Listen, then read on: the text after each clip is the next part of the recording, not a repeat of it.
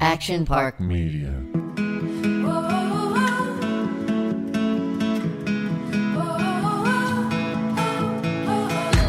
Good morning, everyone. If you are in the need for some inspiration, some positivity, a really authentic business story from going out, trying something, pushing, making it work, and all that delicious stuff, then you want to listen to this chat with Denise Lee. Not only that, she has what is quite possibly my very favorite brain that I have ever interviewed. So without further ado, this is Pretty Depressed with Denise. I'm joined by the amazing Denise. Now, I pronounce it Alala. Is that correct? That's correct. Boom. Into it. And you are just an absolute powerhouse. You make sophisticated, high quality, inclusive activewear. And in my research and learning about you, I've got such a long list of things I want to tap into. So welcome and thank you. Thanks for having me. So excited to chat. Yeah, beautiful. I guess the first place to start for me would be, why and how, or why this move into inclusive activewear, body positivity? Did you come from a bad personal experience, or did you just, your entrepreneur brain, just see a gap? Yeah, it was something that we wanted to do for a long time when we started Alala. I think a lot of people don't realize that it takes, quite a bit of financial commitment and a time commitment to really develop something that is meaningful and makes sense for our customers. So, Alala is about 9 years old, and we've always had this dream of wanting to go inclusive in our sizing, but really took us, a few years to get there. And when we decided that we wanted to do it, I think, we also wanted to be very thoughtful and conscious about the way we went about it. So, we talked to a lot of people who, might not be included in a traditional sizing of activewear right now, and really tried to understand, what their struggles were, what their concerns were, and what they were seeing out in the market. Personally, for me, I am not a plus size person, but I think I've always struggled with my body as well. And, just feeling you're always just showing, or I'm always just seeing these very thin girls that have perfect bodies, look like they exercise every day, and I just look like a normal person. And so I think the idea of inclusivity, doesn't just apply to plus sizing, right? It includes everybody. And I feel like there's still so many of us that feel like we don't belong, or feel like we're not seeing ourselves in what's out there. So I think, the idea of inclusivity for us, yes, it includes having plus sizes, but it also includes kind of showing the breadth and beauty of so many different people. The journey into this industry, I mean, from my research, your family started in Singapore, is that correct? And then kind of moved to New York. Had you always wanted to dabble in this arena, or was it more just the idea of sort of running a business? What was the catch for you? Yeah. So my parents actually, they had a clothing manufacturing business.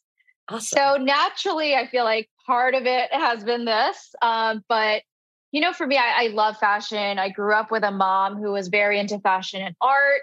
My dad was more on the business side of manufacturing. So I feel like it was a very natural kind of place for me to be interested in. But, I always grew up wanting to be an entrepreneur. My parents were entrepreneurs. And I was always just what's my big idea, right? I feel like a lot of us go out and say, oh, I want to do something, but what's my idea? What's my idea? And it really came through, I think, a series of experiences that I had in my career and my personal life that led me to seeing the opportunity in the activewear and athleisure space. So that's kind of how I came to it in the end. Were you good at taking advice from both your parents? I imagine a mother in fashion and art and a dad in business. I'm sure they've got many a thing to say. That doesn't always mean we listen to them. You know what? I think I took their advice a lot. And honestly, there are parts of my journey where I wish I had listened to myself more versus just being my parents or people who are older than me or more experienced than me, they know better than I do. And I always leaned on that. Like, oh, I should listen to them because they probably know more than I do. And in a way, now that I'm a little bit older and I look back at it, I'm like, I had this feeling that that wasn't quite the right thing. And it turned out it wasn't. And I shouldn't have listened to them. I should have just listened to me. So I do have moments where I'm like, I'm glad I listened to them. But I have moments where I'm also like, I wish I listened more to myself. I kind of want to dive in on that because I'm going through that at the moment. I'm writing. I'm an actress and I'm sort of writing an idea. And when I talk to it and people give me their ideas, say just an example, like maybe they were like, maybe it should be set in space. I'm like, oh yeah, no, that's a great idea. It's like I don't have, it's like I almost imposter syndrome that I feel like I need to take on everybody's feedback. Is that sort of similar to how you felt a little bit? You're like, oh, definitely. Especially when you're starting, right? You're like, I don't know, like, I don't have an answer. So What is the answer? And I think like I've realized that sometimes when something just feels right or not right to you in your gut, like we need to kind of train ourselves to listen to that a little bit more.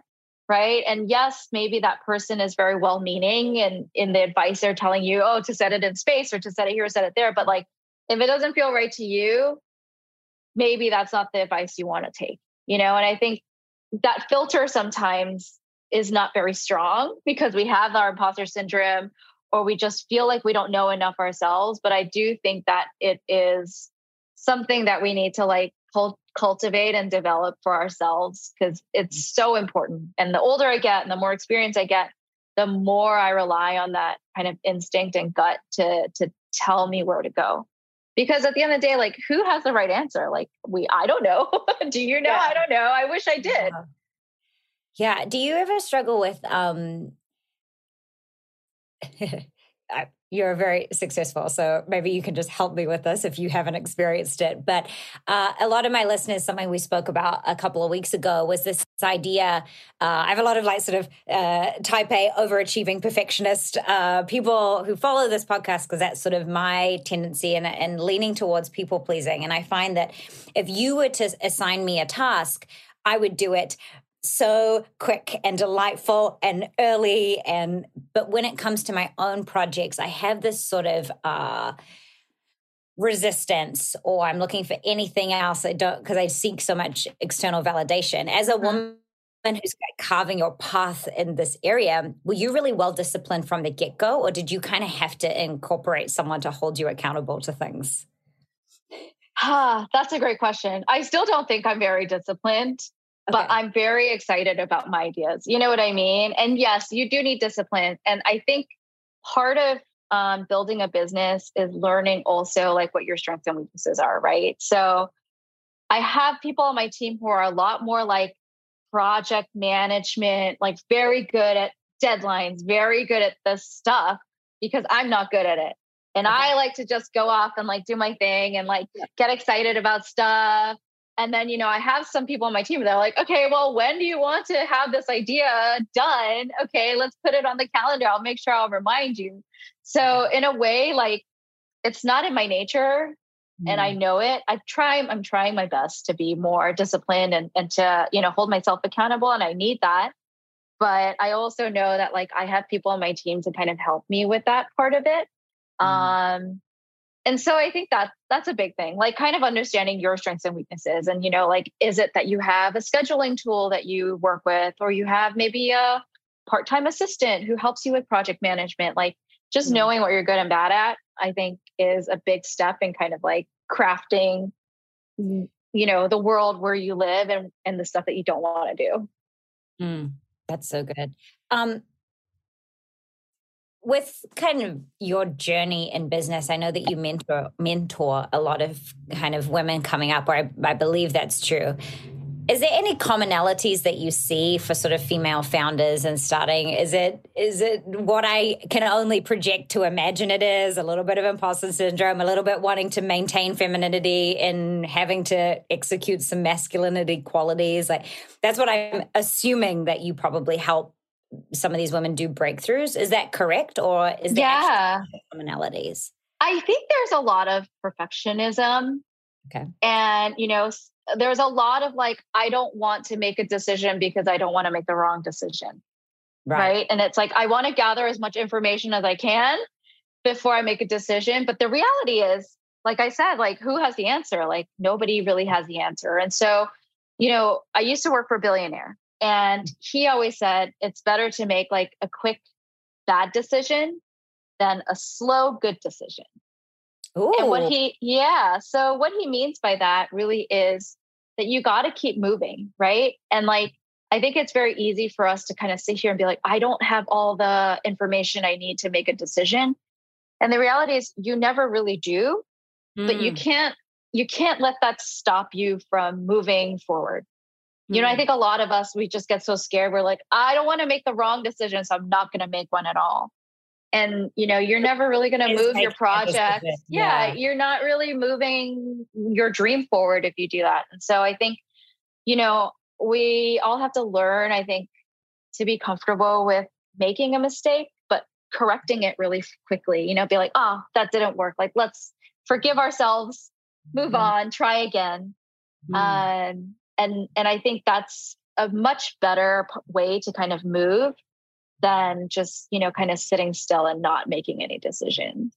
I mean, I have a lot of follow-up questions of what it's like to work. Only because I've never met one before. But was there a confidence though that you kind of took from that, and I guess surrounding yourself with, also high achieving people? Is that an advice tool that you kind of instill in people as well?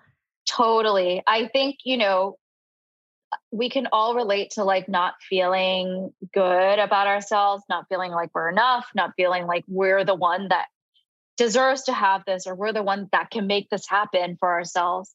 And in those moments, like, I do have people like my old boss, who is a mentor of mine, like, that I lean on, who somehow always like have this unwavering faith in me.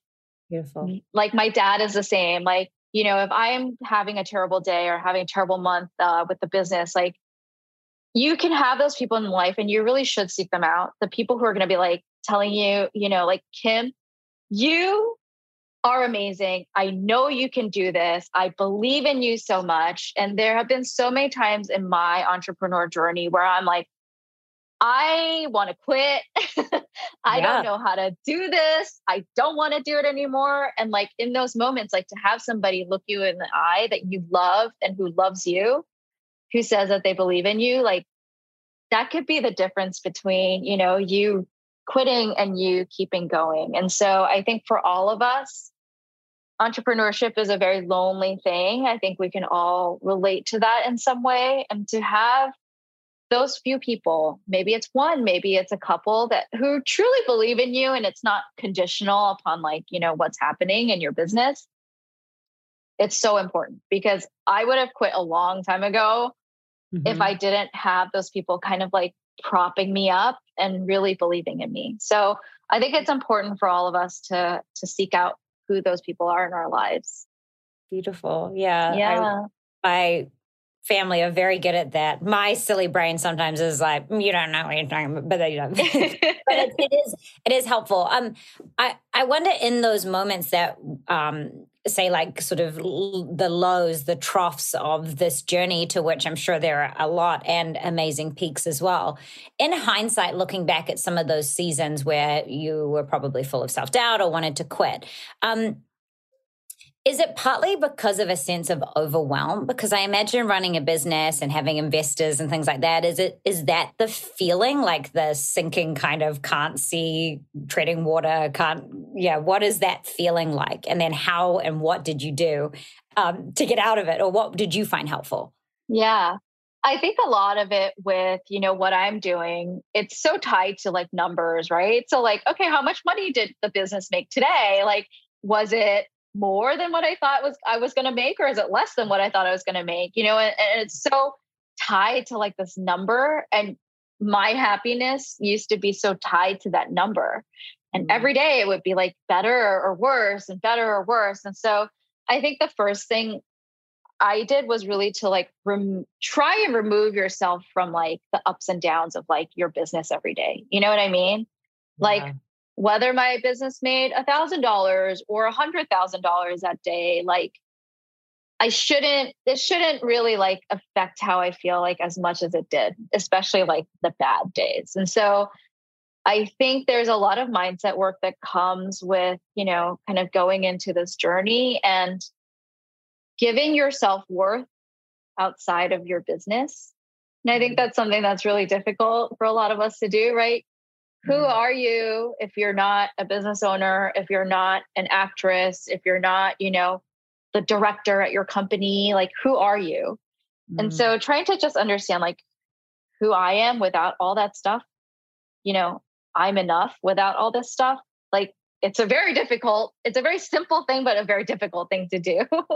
I agree. I'm in that right? with acting. It's like, if someone doesn't hire me or pay me to act this month, am I an actor? And I'm like, well, yeah, right? I tell people I am. So yeah, it's, I have a lot of identity attached to, like you, with what I do. So when it's not going well, it's like hard to feel jolly. So yeah, exactly. But it's a choice. Yes. And like, you can choose to be happy. You can choose to be grateful. Like, we're here, we have our hands, we have our feet, like we have air that we can breathe and a house to live in. Like, so I think also in those moments, like tapping into the gratitude that we have on the small things is a big one for me. Like, on the days that we have like really shitty sales, like every sale that comes in, I'll like look at, who bought something? Kim bought something. Like, thank you, Kim.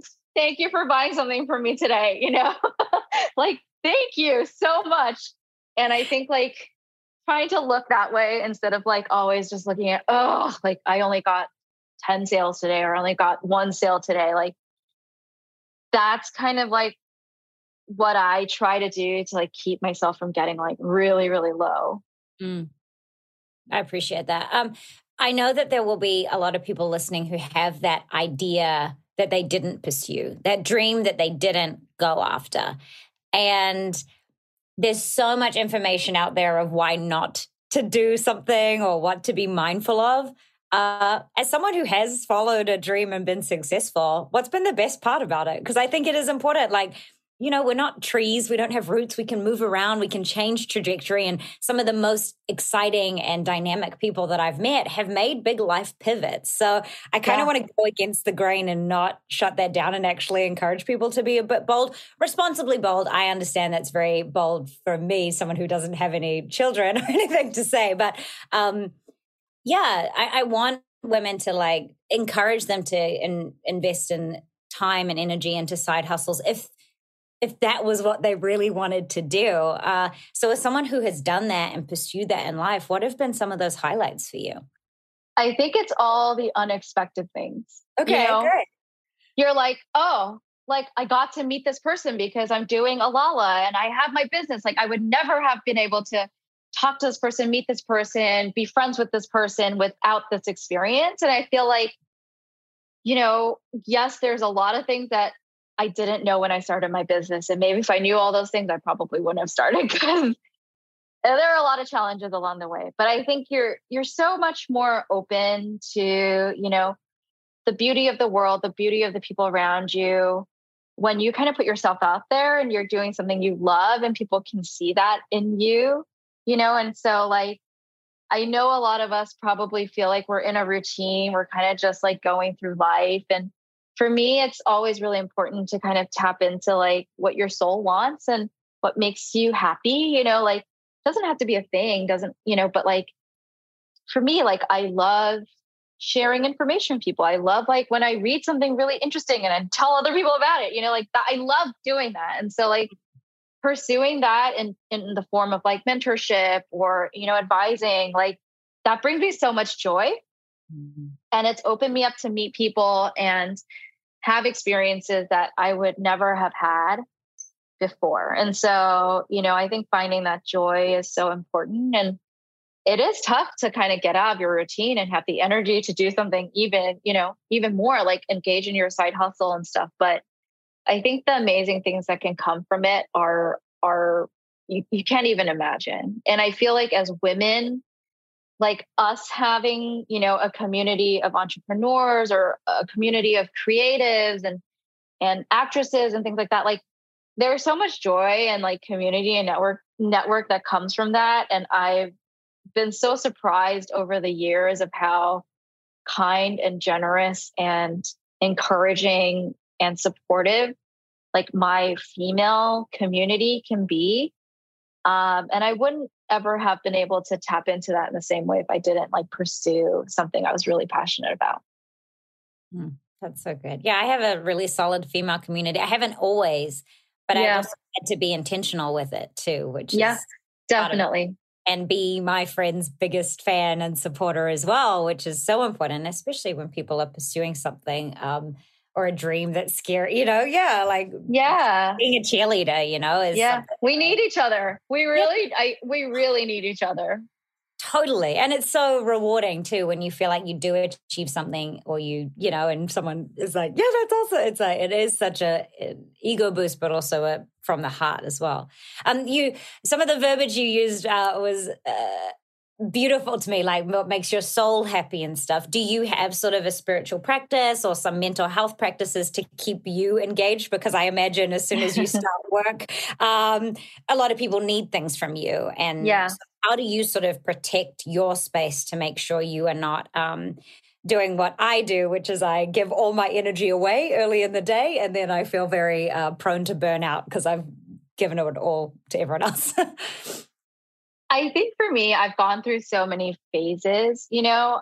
What really helped, I think, in my most difficult, most challenging times was having a coach, somebody who who was like one-on-one with me, who understood kind of what my triggers were, what, you know, I would get very anxious about, and give me like little techniques to overcome those. A coach for me also was asking me the questions that I was like almost too scared to ask myself. You know, like I'd be so afraid or like upset when we had a bad day of sales, and she'll be like saying, you know, like she'll ask me, why are you so upset? And I'll say, oh, it's because like, you know, if we have like 100 days of these terrible sales, like my business is going to fail, you know? And then she'll say, okay, so what if your business fails? Then what? And I'll be like, well, stop asking me questions. And I'll be like, I'm going to be like, I'll feel like a failure and I'll be depressed for 3 months. And then she'll be like, okay, so after those 3 months, then what? And I'll be like, well, I guess I'll just start a new business or figure something out. And she's like, okay, so, you know, like, let's talk this whole thing through. So she really helped me like get through some of those things that I think like we get so stuck on, right? Like, I'm sure for you, like, oh, if you don't get this part that you're like auditioning for, like my life is going to crumble. But 100%. I mean, I also could test but of course it's like you miss out on the audition. You're like, oh, I guess I'll never work again. It's like I get a lot of actors have this. It's like when you're working, you're like, I am awesome. And then right as a job ends and you don't have another one, you're like, oh, well, I guess that was it. Yes. Yeah. So I think for me, like, it's a lot of taking the things you taught me. You know, it's breathing practice. It's journaling for me. It's very helpful at times. I don't do it all the time, but like I go through phases of like writing things down is very helpful for me. You know, and so I kind of do different things. For me, it's like all about personal development as a whole. So whether that's journaling or meditation, or it's just going out for walks or, you know, sleeping more, whatever it is, and it changes from period to period. Like I always have like my personal development as something that's really forefront for me.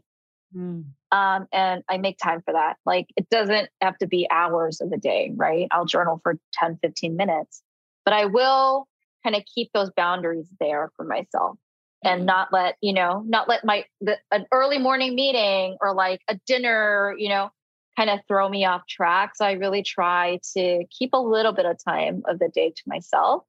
And I also try not to work every day. Like that's the other thing that I do to protect my space. Like Friday night, no work, you know, Saturday morning, like no work. And like, okay, it's not like that much time, but at least I know that like that time is protected.